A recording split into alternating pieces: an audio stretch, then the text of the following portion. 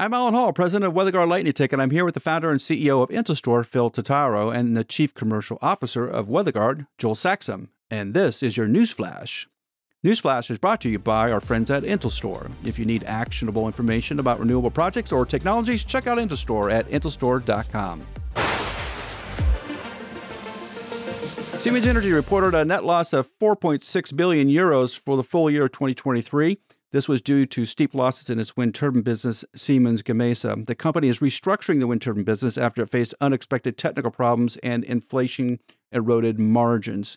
Now, Phil, the investor call and the press junket that Siemens Energy held this week was really interesting about what the approach is, and they didn't let out a lot about the future of Siemens Gamesa, just saying they were going to lose a significant amount of money this year. So right now, they're going to end up having to rely on revenue from the offshore wind turbine sales and both the onshore and offshore services business to make up for the lost revenue or lack thereof in terms of onshore sales, because they've paused sales of the 5.X platform.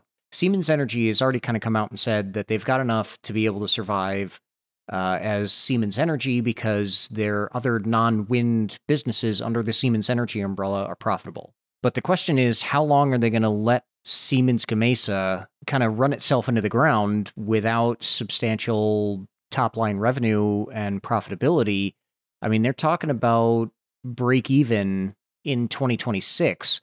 But they have not yet really presented a roadmap for how to get there. The other question to address is, okay, if they start stripping assets, which I don't necessarily expect they're going to do, but if they decide to do that, what does that look like then? I mean, obviously Siemens Energy survives with a kind of Danish-German Siemens wind business kind of reconstituted. What happens to Gamesa? And how does that necessarily play out? You know, the Spanish government wants to be able to protect one of its institutions. And there, again, have been suggestions that they're separately trying to get some money together to bolster the company if it ends up being spun off. There's a lot of uncertainty, and we're kind of anxiously awaiting their Capital Markets Day presentation next week. While Siemens Energy right now it's a burning fire, everybody's watching it, and you're staring at this problem, trying to figure out what's happening.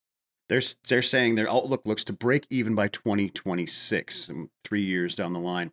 In 3 years down the line, there could be some massive shifts in the wind industry, right? And one of the things that was not talked about in any of these reports is the pressure from the Chinese OEMs. And there's an active interest going on right here from the European, basically, Parliament to possibly want to look into competition and whatnot, where these Chinese OEMs are offering turbines per megawatt 50% or less than the price of the Western OEMs. So you have all of these things going on internal to Siemens and all these other issues and some supplier things and some possible, and that is something that everybody's focused on. But there's also this kind of looming, burning, smoldering fire going over here in the background that could change the landscape of that wind industry before 2026, and there could be another thing that they have to deal with.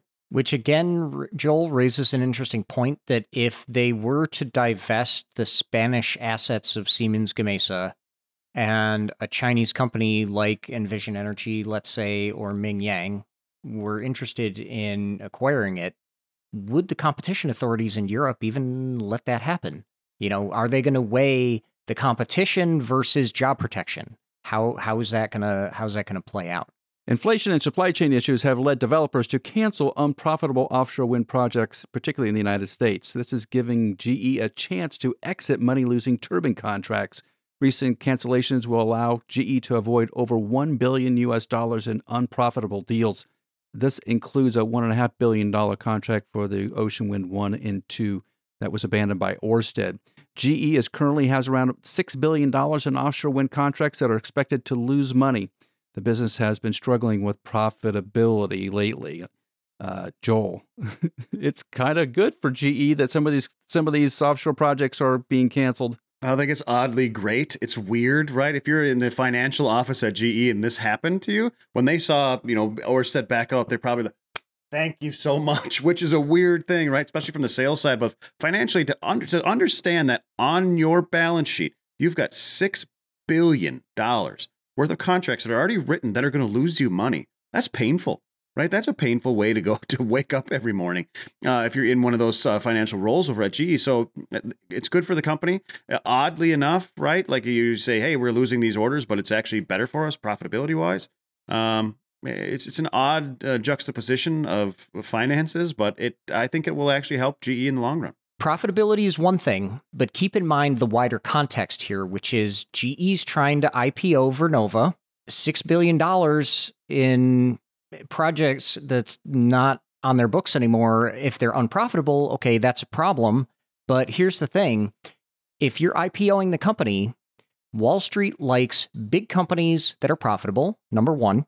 Number two is big companies that are unprofitable because presumably they can get back to profitability. And number three, small companies that are profitable, in that order.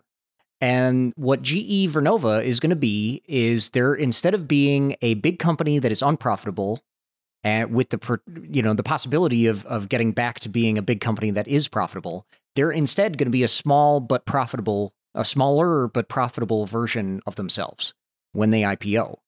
And I actually see that as a problem because their market cap is not going to be as big. They're not going to be able to price the IPO the way they want to be able to price it.